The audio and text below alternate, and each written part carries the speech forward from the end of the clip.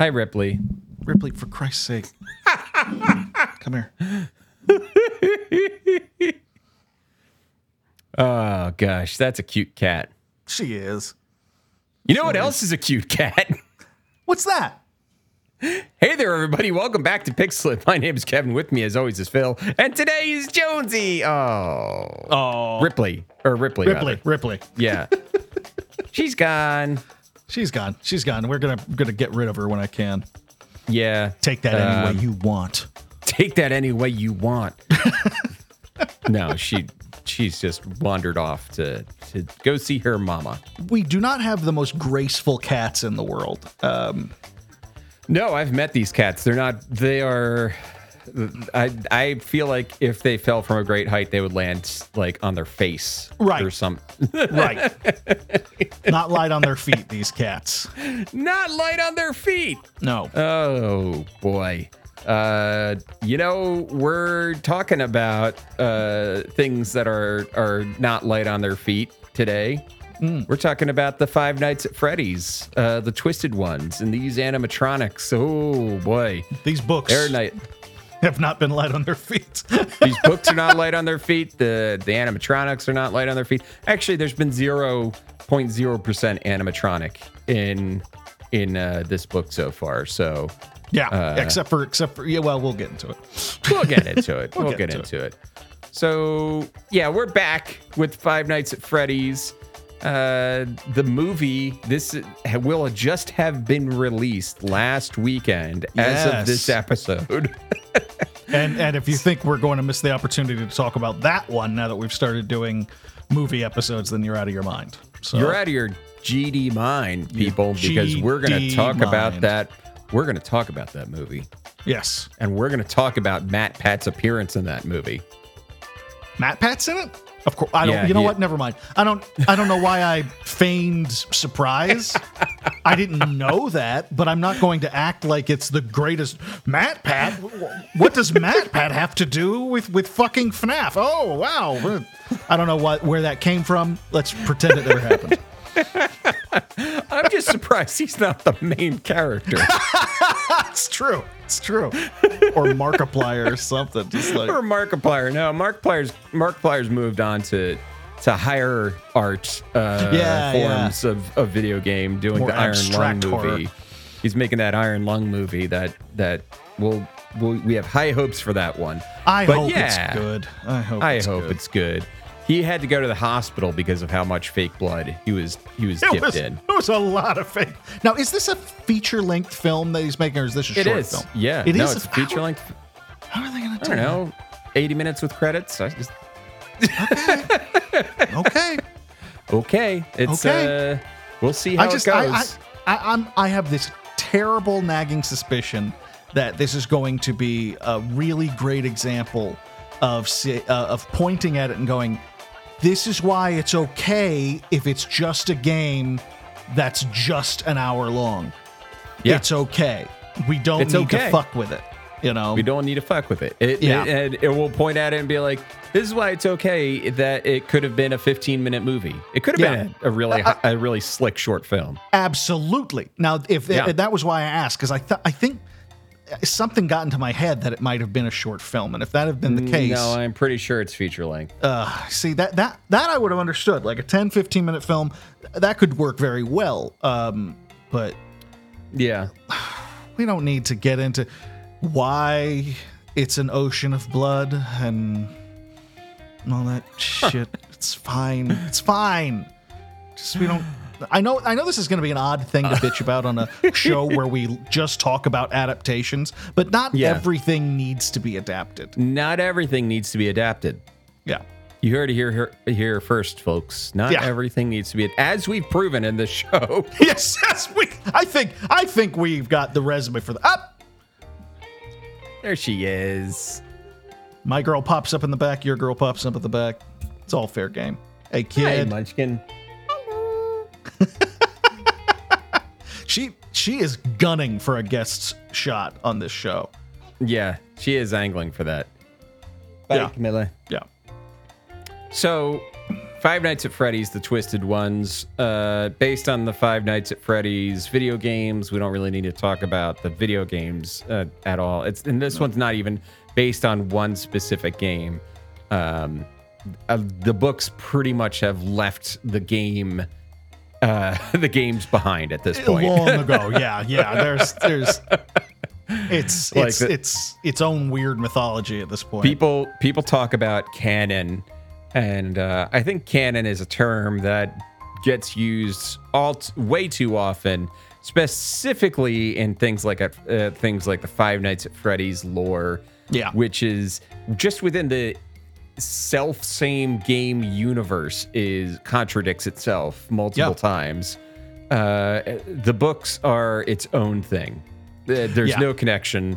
There's no carryover between except for a few names, and that's about it. Yeah, I think I remember because I watched a bunch of those Matt Pat videos. The first few of them I remember really loving, and then it just became like. The first few were written by Alex Fasciani. What's that? The first few at Matt Pat videos on Five Nights were written by Alex Fasciani. Yeah, and they're great, and they're entertaining, and they're interesting, and it starts to go off the deep end like a lot of things too. And I remember one of the later ones he references, I think, the Silver Eyes for proof of something, and I was like, oh no, we don't need to do that. We don't need to do that. We don't need to say that. You're not helping your case. You're not helping your case. That's like a negative works cited there. Yeah, exactly. You might as well take another item off of your bibliography at this point. Yeah, I canceled something else out. Yeah, exactly. You're just digging deeper. Rules. Dig up, stupid. So it was written by Kira Breed Riesly, yes, who we covered last time. You've actually dug up a little bit more on her. At the time, there wasn't a whole lot known about her, but unfortunately, Kira is suffering from breast cancer. Mm-hmm. She was diagnosed with stage 2 breast cancer a few months ago, so our thoughts are with her, wishing her a full and speedy recovery. Yeah. But just because we didn't like your first book doesn't mean that. Yeah. That's fair game. That sucks. That's fair game. No, it sucks. Cancer sucks, and we really wish Kira full and speedy recovery through her cancer battle. But what else can you tell us about Kira? Well, I was just talking. She kind of has this background that when you look at it initially, it's kind of confusing to see how she got here. She graduated from Cornell. She's a playwright. She has this very ultra artistic kind of background. She has plays that are very based around social justice and education and that sort of thing. And they've been performed in New York City and all over the place. And she's won a bunch of awards for them. And then she started writing the FNAF. And I think this might be like the only thing that actually has her name on it, because she is. If you check out her page on her agent's website, her representation, she does a lot of ghostwriting. It says she does a lot of memoir stuff and a lot of trade paperback fiction, young adult thriller, horror, and chick lit. But everything when you Google her is about her contribution to the Five Nights at Freddy's novels. Yeah, it kind of overshadows. And I think it's an interesting thing to say, because you mentioned her plays are pretty lefty. Yeah, well, and she's really lefty. If you follow her, if you look up her Twitter feed, she's very lefty, which is an interesting counterpoint to, say, Scott Cawthon, who is ultra right wing. Donated to some of the worst politicians in his time. The most anti-trans, election result denying, anti-Semitic politicians you can think of. So it's an interesting and an odd pairing. The only thing I'll have to hand to Scott Cawthon is that he donated $10,000 towards her cancer GoFundMe. Yeah, it was a really decent thing to do. But on the flip side, the fact that she has to have GoFundMe is in part due to people like Scott Cawthon funding these right-wing conservatives. So it's like give and take. It's an Ouroboros of. So, all that being said, Kira, get better. We want to see you do more things and better things and grander things than the Five Nights at Freddy's franchise. Yeah. And now we're going to rip your book to shreds. Well, now that we've got all that respect out of the way. What can't you believe? I spent all fucking night dragging the poor bastard in there.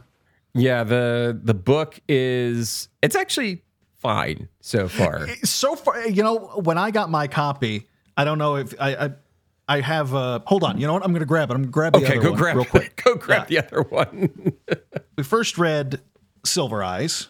Yes. Which was a beast, which is like almost 400 pages long. And one of the things we kept talking about was that it had a lot of padding. There's no reason for it to be this dense. That dense, yes. Yeah. So when this came in the mail... Oh, yeah. I was overjoyed. And it's literally about 100 pages shorter.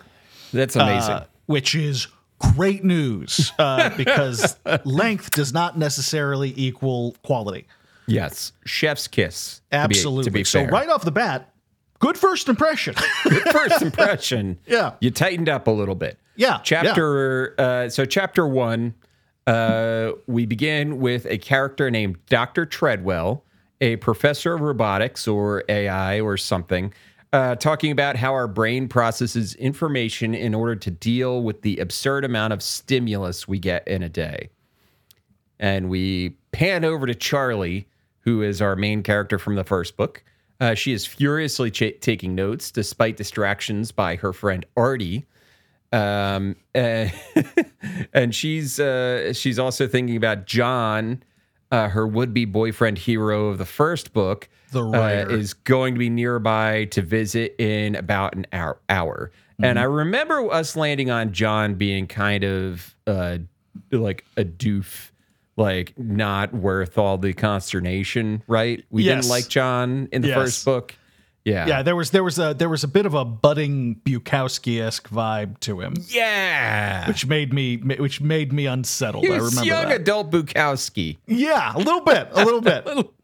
Like what's his name from Gilmore Girls? Jess Mariano. Yeah, a little bit of Jess Mariano, but like take a little bit of Italian out of him. Make him a little this whiter. Kid's not Italian. A little less ethnic, and you got John. That's pretty. Yeah, I mean that's it. That's pretty much it. So Charlie has been having dreams ever since she turned 18 about her dead twin Sammy. And we also find out she left her Aunt Jen's house after an argument and moved in with Jessica at college, and eventually enrolled at the school that Jessica is going to. They're on their way. They're walking on their way she's walking with Artie, and Artie stops to ask Charlie about Freddy Fazbear's Pizzeria. Mm-hmm. Charlie snaps at him a little bit and walks away to our dorm room.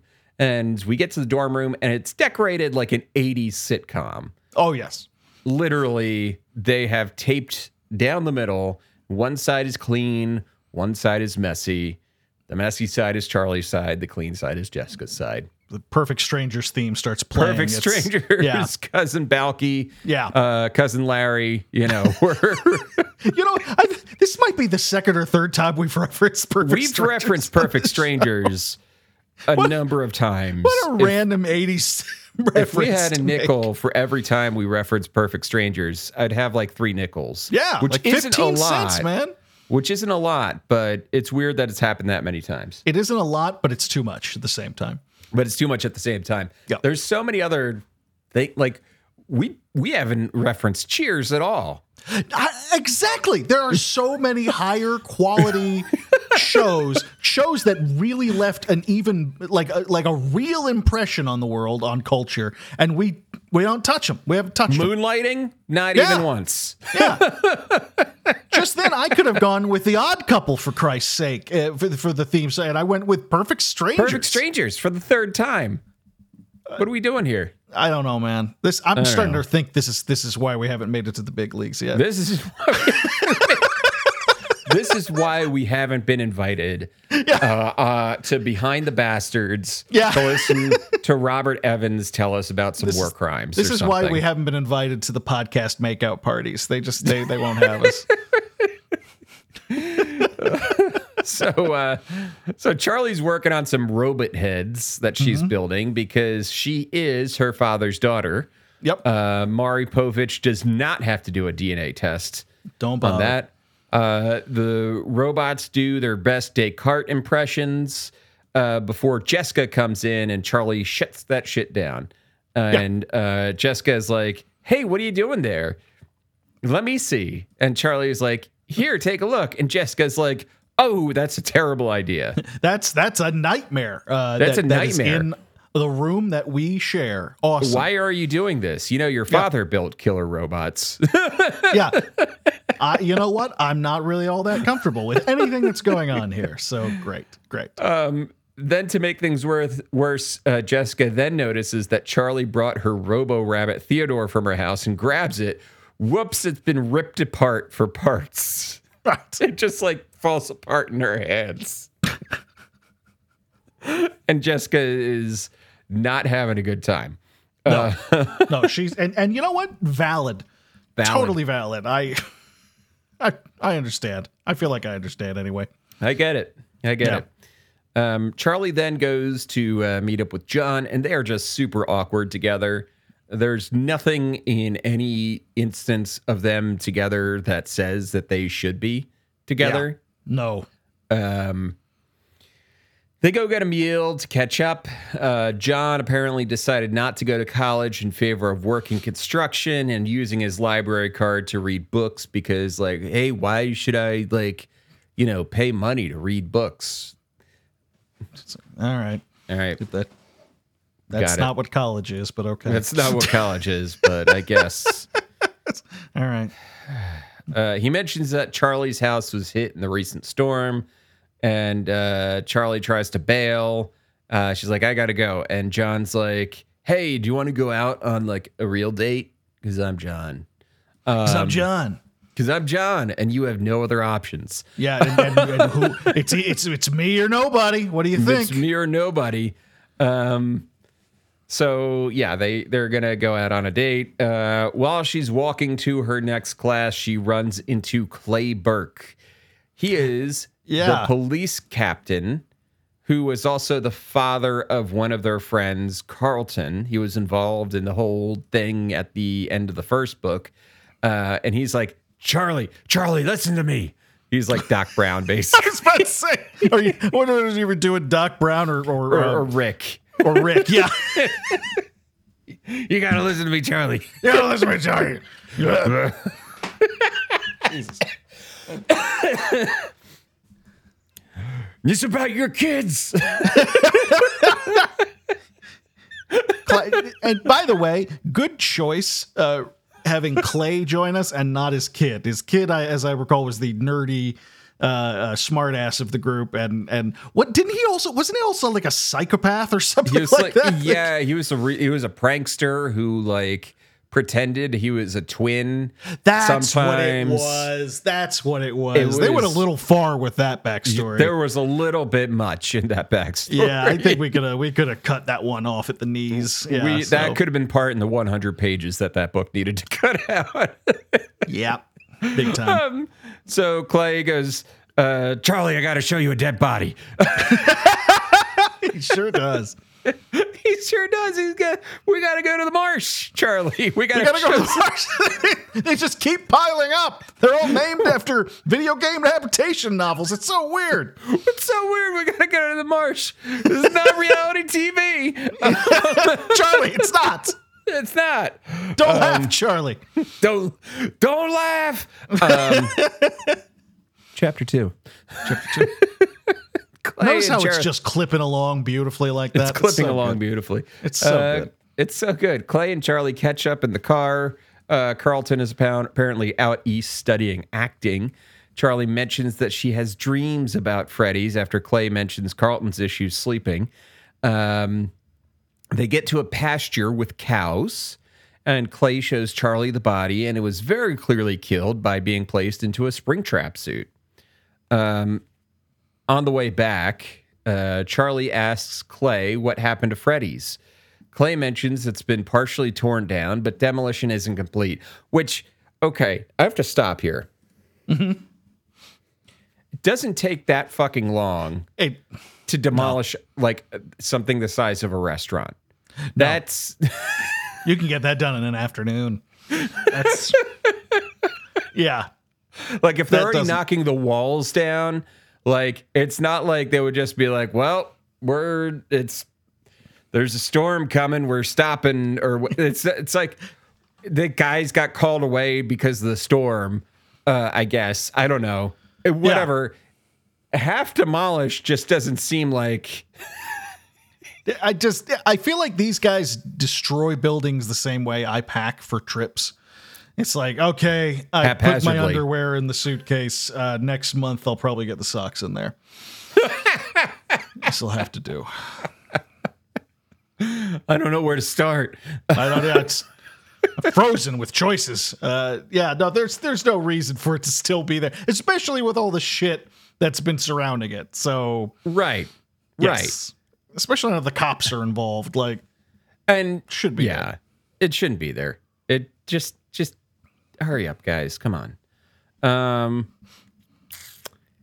Yeah. So Clay mentions they never found the body of Dave, the security guard, and they gave that place a thorough once over. Mm-hmm. A once over. They only really didn't miss a thing, and he's not there. Yeah, he's not there. Clay mentions the possibility that Dave is still alive because the blood they found at the place that he died was fake. Fake blood. Fake blood. Did they even go into like what kind of fake blood they're talking about here? Like, as I recall, it's just like Caro corn syrup, or no, but like they don't even say that, do they? Like, no, I don't think so. No, it was fake blood. Oh, fake blood. I don't know why it just that bothered me that they instead of like, it was corn syrup and food coloring or something like that. Like it's like, it's like it was like strawberry sauce. Right. Weird. No, it's it's fake blood. It came from the fake blood flowers of Guatemala. Yeah. Just natural resources. It's a natural resource. Chapter 3. Look at that. Look at that. Do you hear that? Do you hear how we're just... It's just clipping along. Baby. I love it. I am thrilled to the bone. Thrilled to the bone. It's beautiful. Charlie goes back to her dorm to change and get out of the bloodstained clothes. And then she goes to the Thai restaurant for her date with John. Yes. They are absolutely not a cute couple together. It is so awkward. Like, I get it. It's like teens are awkward and all that stuff, but there is nothing redeeming about them together. There's there's no like meet cute. It is just two people who are together because it's circumstance. Yep.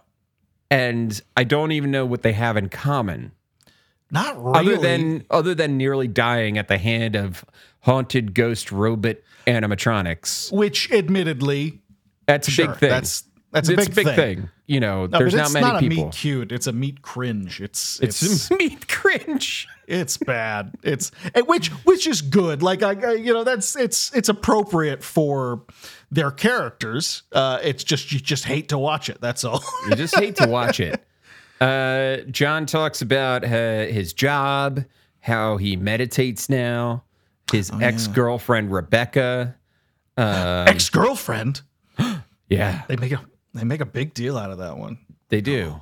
Yeah. And how like he couldn't really connect to Rebecca because he couldn't tell her about Freddy's or something like that. But not before he gave her his precious, precious gift. His precious gift. Yeah. Charlie, I'm afraid that you aren't going to get to stamp this V card. It's not in the book, but I think we can all agree that's what happened. We can all agree that they banged. He is used goods now, Charlie. Just there's Rebecca, and then there's like 3 more people in between. Yeah, he's not mentioning. And that all happened within the space of 36 hours. That was 36 hours just getting over Rebecca. That was one crazy Yom Kippur.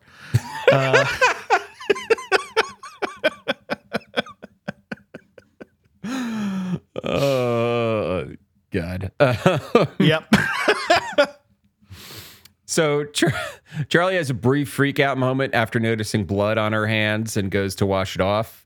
And then they go to the movies to watch a movie about zombies versus zombies. Not plants versus zombies, but this is zombies versus zombies. Zombies versus zombies, yeah. Yeah. During the movie, Charlie gets in her head thinking about zombies. Yeah. There's a paragraph about thinking about how dumb zombies are. She really does. Like we do get actually some terrific character development here because it is pure geek brain. She's just watching this movie and she's like, how do they eat? How do they function? If it's part of the neural cortex, blah blah blah. Like she's like really diving into like she's really tearing it apart, the concept of the zombie apart in her head, boiling over with the plot holes. Like why aren't they doing this? The idiots! Like why aren't they mining the field while they have the time? Landmines. So she has to take a breather because she gets really worked up over. We've all been there.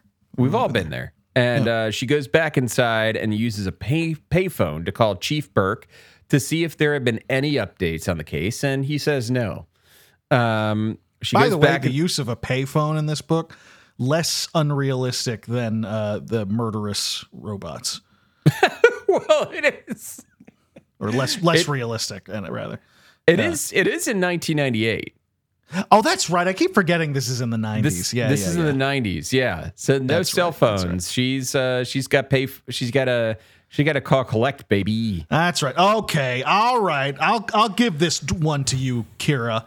1-800 call collect. What I can't remember the numbers. Oh gosh, now. yeah, there were a bunch of those. That was a huge thing in the late 90s. There was the collect numbers commercials. That's so funny. And everyone had their favorite brand of phone card that they would use and all that shit. Yeah. Because payphones were everywhere. They were your lifeline. Like, how did anybody get in touch with anybody back in the day? Fucking payphones. Back then, that's the irony, is back then, if you didn't see a payphone in an area, it made you think, oh, this is not a safe place to be. Whereas nowadays, if I see a payphone in an area, I go, what's wrong? Where are we? Where are we? What's happened? And I start getting nervous. I'm like, I don't think I'm going to make it out of here alive. Yeah. So, yeah. I would like payphones to come back, though. I would also like that, actually. I think that would be... I don't know why. I don't have any argument for it. I'd use them just for the sake of using them. Yeah. Yeah. Yeah. Just because I could, I'd be like, yeah, hey, I'm talking on a public phone that 1,000 other people have handled. Yeah. I am getting COVID while talking to you. Getting COVID right now. Right now. As we speak. Literally as we speak. I am manifesting sickness. It is great. It's great. Manifesting it. Maybe payphones weren't such a great idea. Maybe they weren't such a great idea. So she goes back into the movie theater. John finally works up the courage to put his arm around her. Yes. Still the most awkward couple ever. So awkward.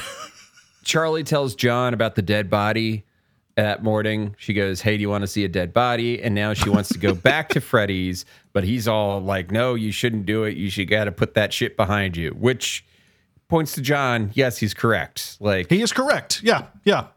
Move on. Charlie goes back to her dorm and she tricks Jessica into agreeing to go with her.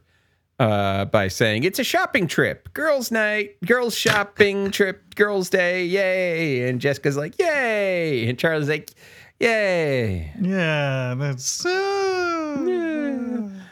Charlie spends late that night. Charlie plays with her talking robot faces, and they have developed even more talkiness.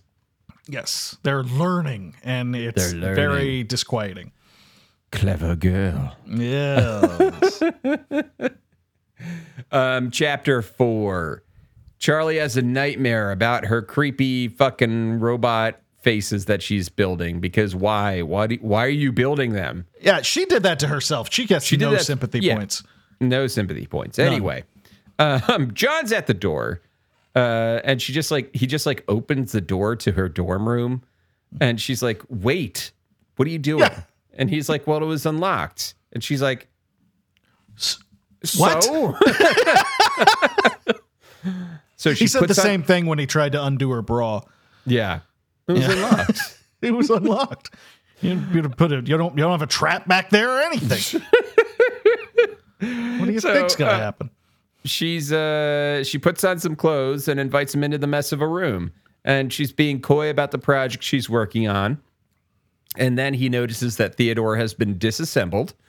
So she's like, "All right, I'll show him." She shows him the project, and she's working on different ways for them to learn data and gather inputs and all that. And right now, the robot faces can only interact with each other, but not people.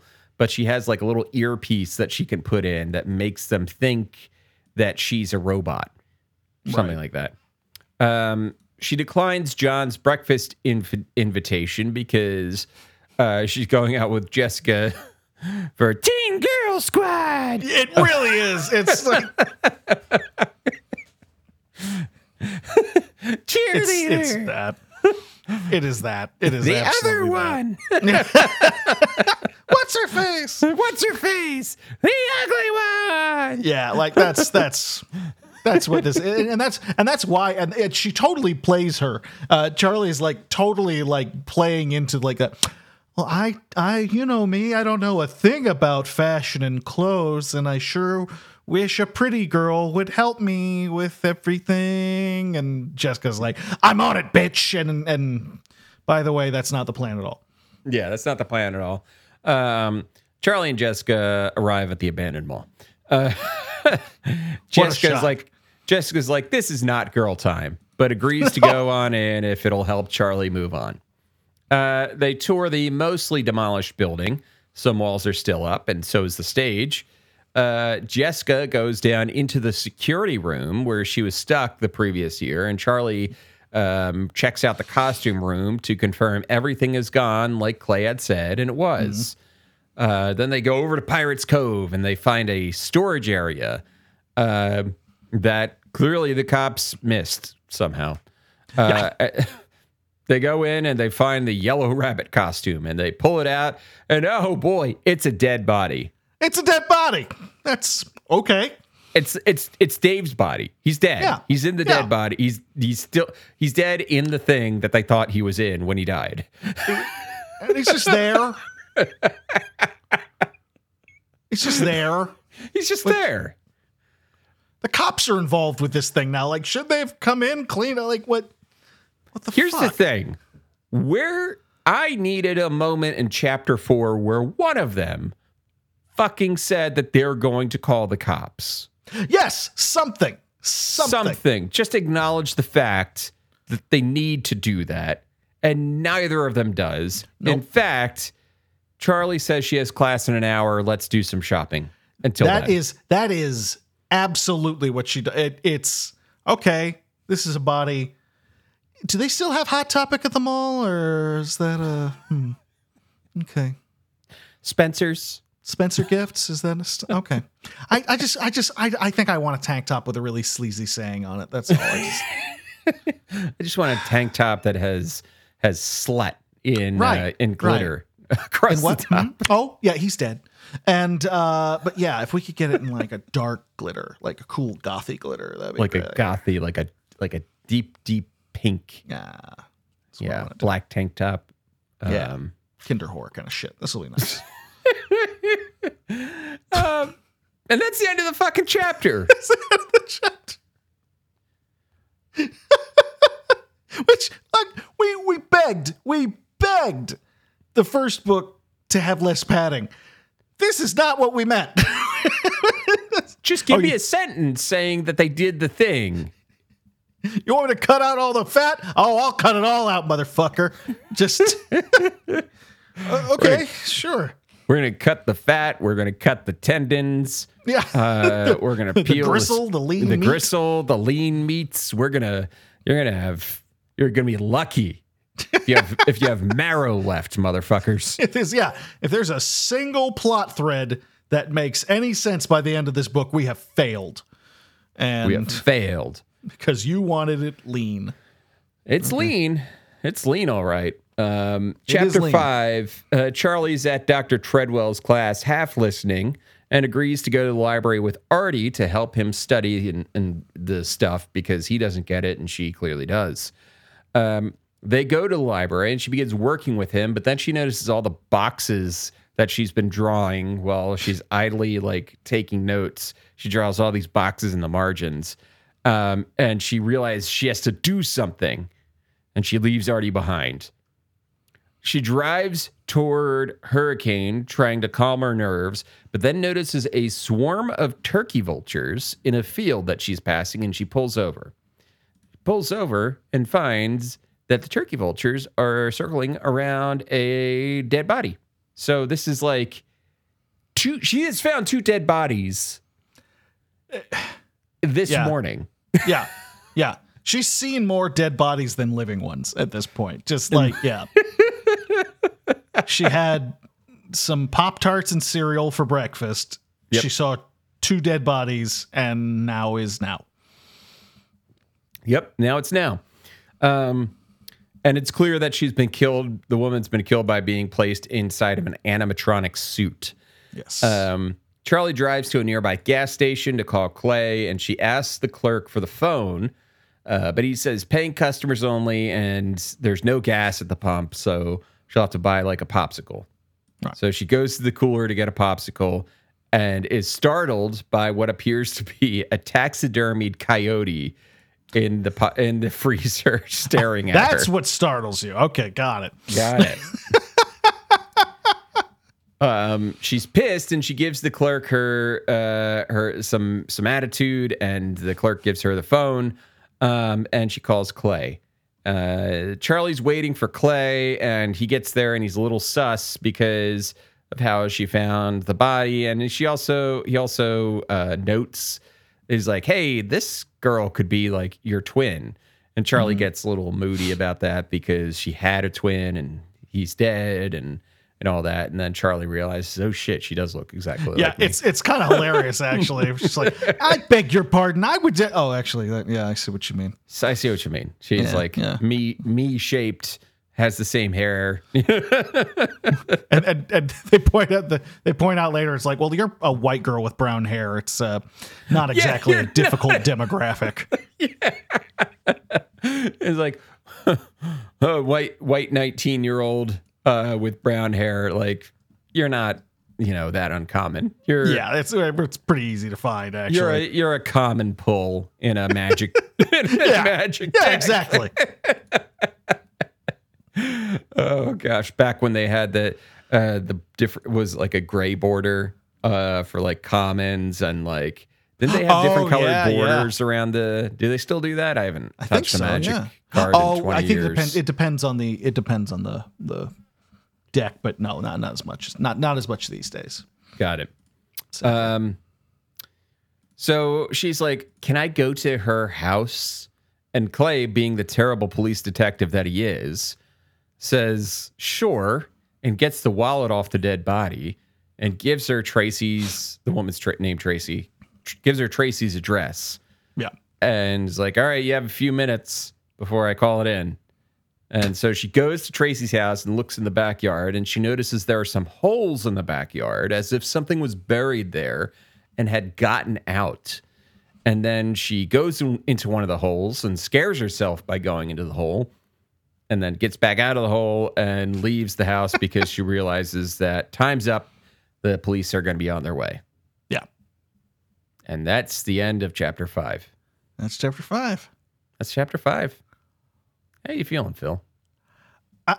I gotta I gotta be honest. It's Ripley. This cat. I swear to God. She's trying to knock everything over. I swear it's. I'm enjoying it. Like, it's a little dull, and it doesn't always make sense in the way a lot of YA stuff doesn't make sense. But it's clipping along, and it doesn't have. But I can't help but wonder if that's just because after our first experience with this series, my expectations, the bar is so low at this point. Yeah. It's fine. You know, it clips along at a good pace. There are some interesting ideas. Not much has happened, and the stuff that has happened doesn't always really make sense. Right. But you know what? It ain't Silver Eyes. Yeah. Great. No. B minus.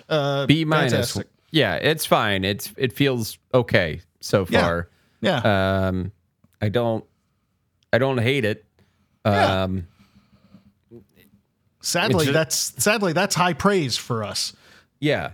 With a lot of the shit we read. So with a lot of the shit we read, there's there's books that have sparked visceral reaction from me. Oh, absolutely. Like anger, like actual rage. Yeah. No, there was no Dark Souls book. I don't know what you're talking about. That never happened. There was.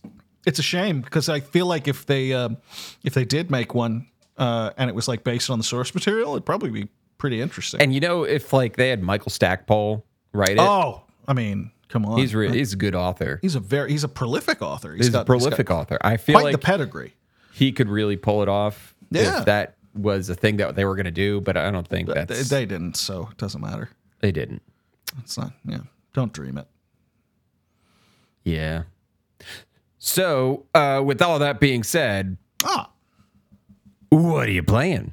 Oh, well, I'm really glad you asked because it's been an interesting week or so for gaming with me. I started to play Amnesia: The Bunker again. Oh, okay. They've released like new content for it, I guess, and neat.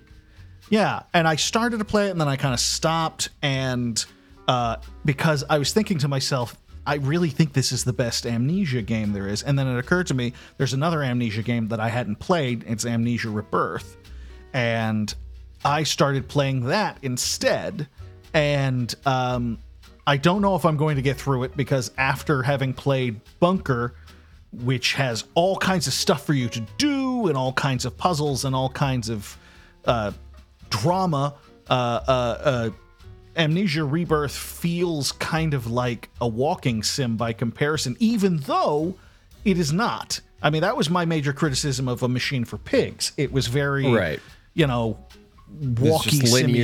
A linear walking sim horror. Yeah, not much in the way of puzzles, not much in the way of challenges. You're walking through a haunted house rather than... Right. Yeah. And the story was very cool and that kind of... But that was my major complaint. And I think if I had played Rebirth after that, before I'd played The Bunker, I might have had fonder things to think about this so far. I don't know if I'm getting through it, though.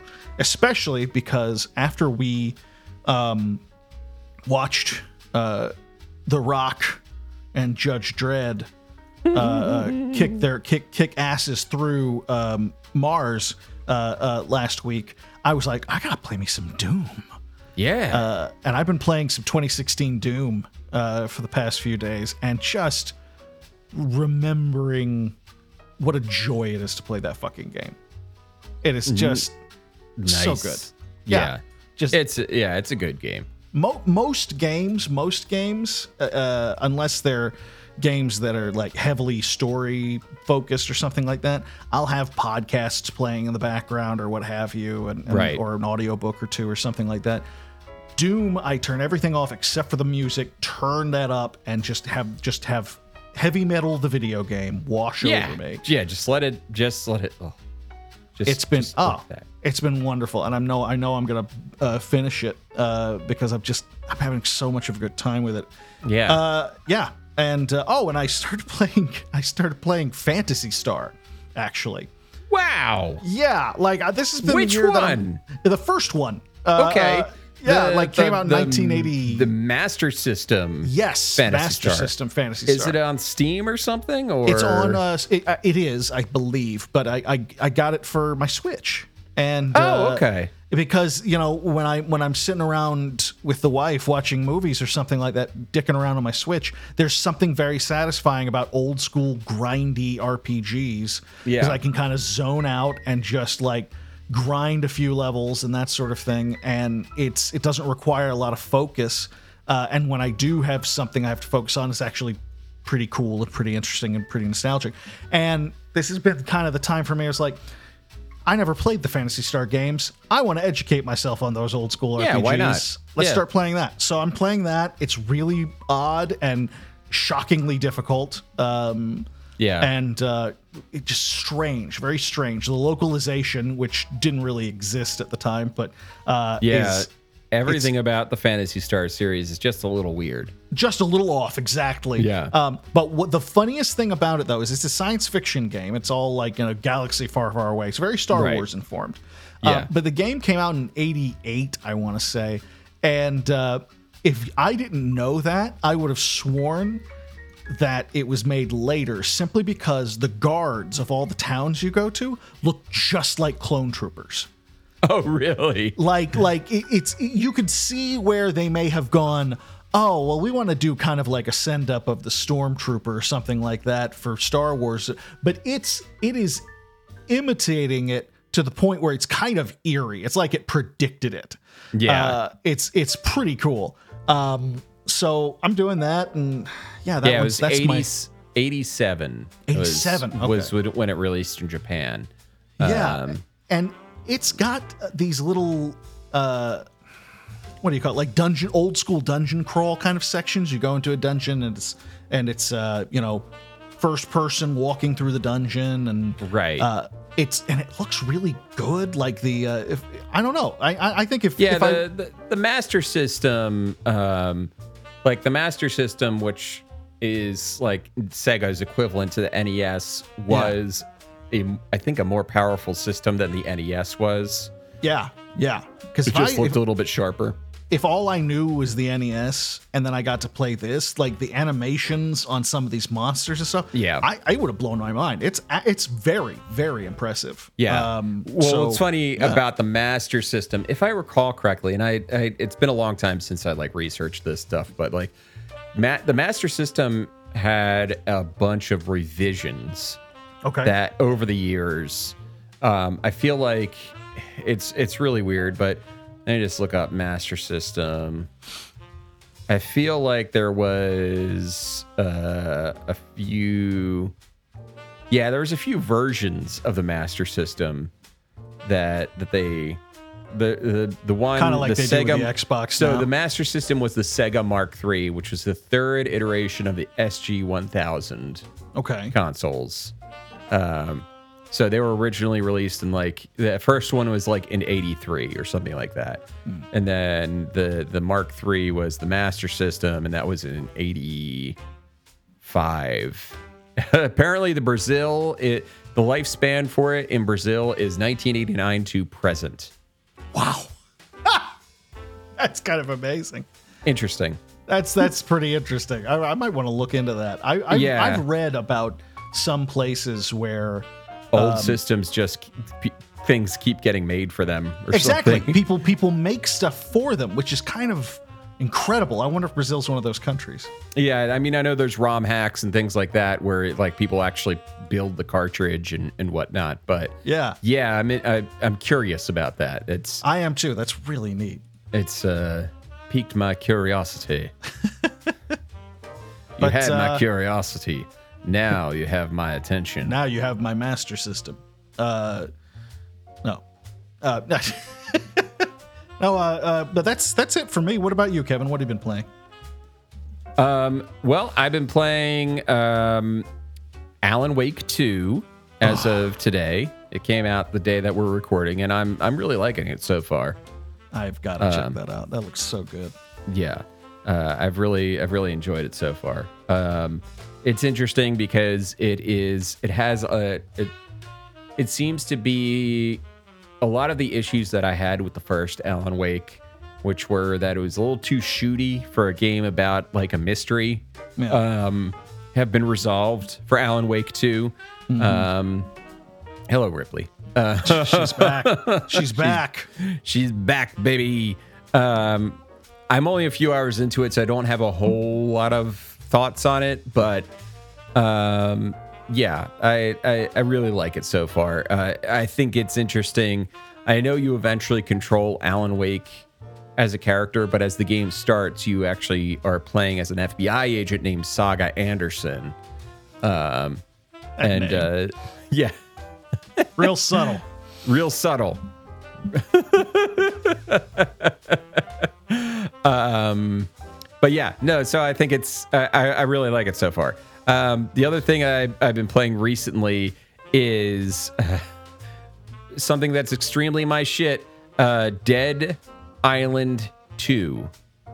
Oh, yeah, sure. So I was in the Epic Game Store. I was going to buy Alan Wake, and I saw it. Dead Island 2 was on like a very slight sale, and I was like, I'll buy it.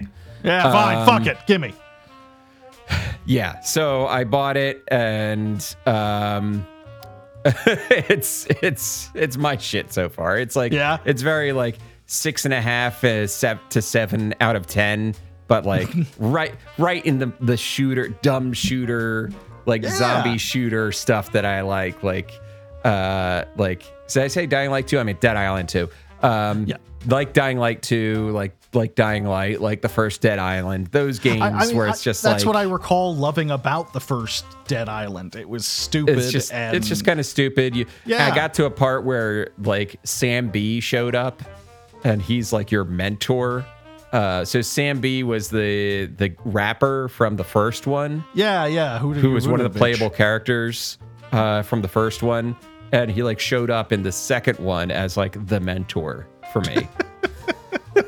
That's awesome. Yeah, and it's still got awesome. Like the crafting elements and everything like that. Yeah. You craft, like you add stuff to your weapons and stuff like that. So yeah, it's been a lot of fun so far, and of course, still playing Marvel Snap. I'm proud to announce that I have acquired Nico Minoru. All right. I haven't even actually looked at the spells or whatever that she's supposed to have. Are they worth it? Yes. Okay. So she has 6 spells, I want to say. They rotate. So every turn that she's in your hand or in the deck, the spells are rotating, right? Okay. Or 7 spells. She has 7 spells. Once they rotate, you can't, it's gone, right? You can't, it's not going to rotate back around.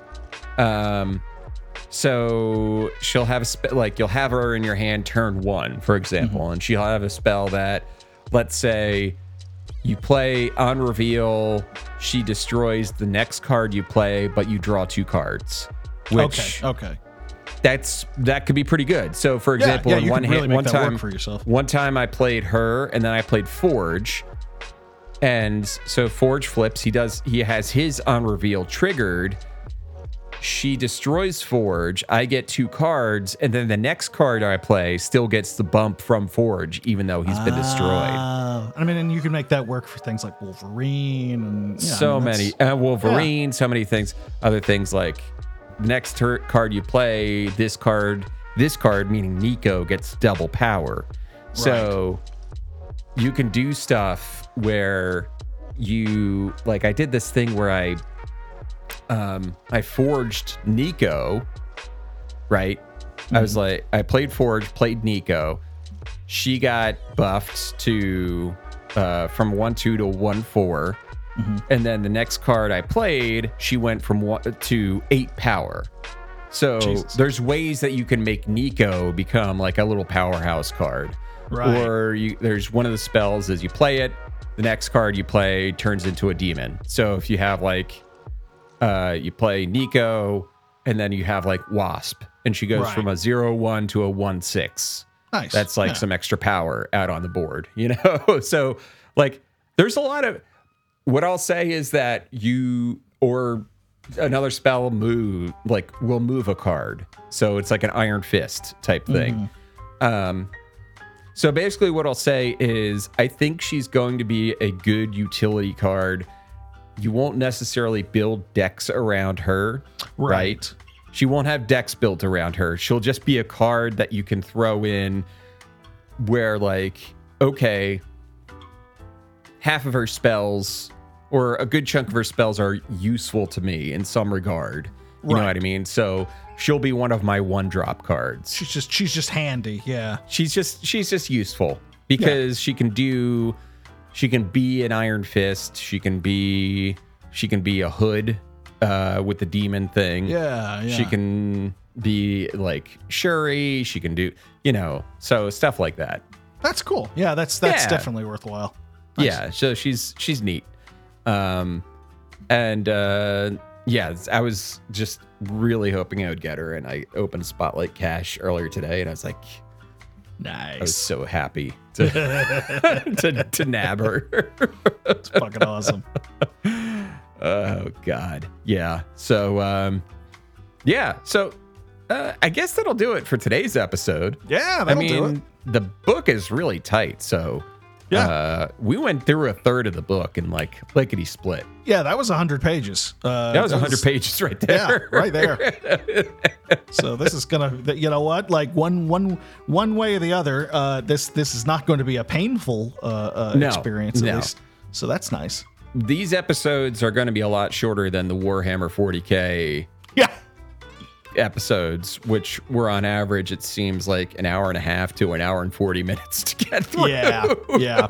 And frankly, probably a lot shorter than the Silver Eyes episodes, which I imagine were pretty long too. Yeah, exactly. So that'll do it for tonight's episode. Before we go, I just want to ask you all to go to a certain website. Phil, can you tell me about a website that they should go to? Right off the top of my head, I'd have to say patreon.com/ let's just say PixelLitPod. That'd be a good one. What do you think? Yeah, I think that's a good one. Yeah, that's a good one. It's a good one. And because when you get there, you can find out all kinds of cool stuff about our community. You can help support us on different tiers of donation and get different rewards for them. Or if you don't want to throw us any money, just join up. And it's actually where we are sending all of our traffic these days because it just makes the most sense. And it makes the most sense. Yeah. It makes the most sense. We get people talking. You can also reach our Discord through that, can't you? Yes, I have a link to the Discord on there. Yep. Absolutely. And that's another great place to hang out with us and chat. I'm not on there all the time because I am somehow insufferable when it comes to chat rooms. Sure. But Kevin is on there. I will be there. Yeah. If you want to hang out, if you want to ask questions, if you just want to be a part of the community, I highly, highly, highly recommend it. But I did mention the tiers before with the Patreon, and one of those tiers, the highest tier, involves getting a shout out at the end of every episode, and that means we're going to say, hey, friendly friend. Hey, friendly friend. How you doing? Now it's time for your shout out. This is the Friendly Friend shout out zone. Do you want to be friends with Friendly Friend? Then you gotta get in that tier, baby. You gotta get up in that tier. Who's in our Discord, by the way? Hanging out with us in the Discord. Frank, hang out with us. You could be a patron, or you could be not a patron, and you can hang out with us in the Discord. Absolutely. But you know what? The best way to join the Discord is through Patreon. I'm just saying. Personally. No. Anyway. Never had an issue with it. I'm just saying. Yeah. So that's our Patreon. That's our Discord. Otherwise, you can follow us on X, formerly Twitter.com. Fucking Elon Musk, Jesus Christ. Just a man-child. You can follow us on Instagram, and you can follow us on Blue Sky. Wherever you go, just at PixelitPod, and you'll find us there. They will be there. They'll be there. We'll be there. We'll be there for you. Yeah. Till next episode, have a good night, everybody. Bye.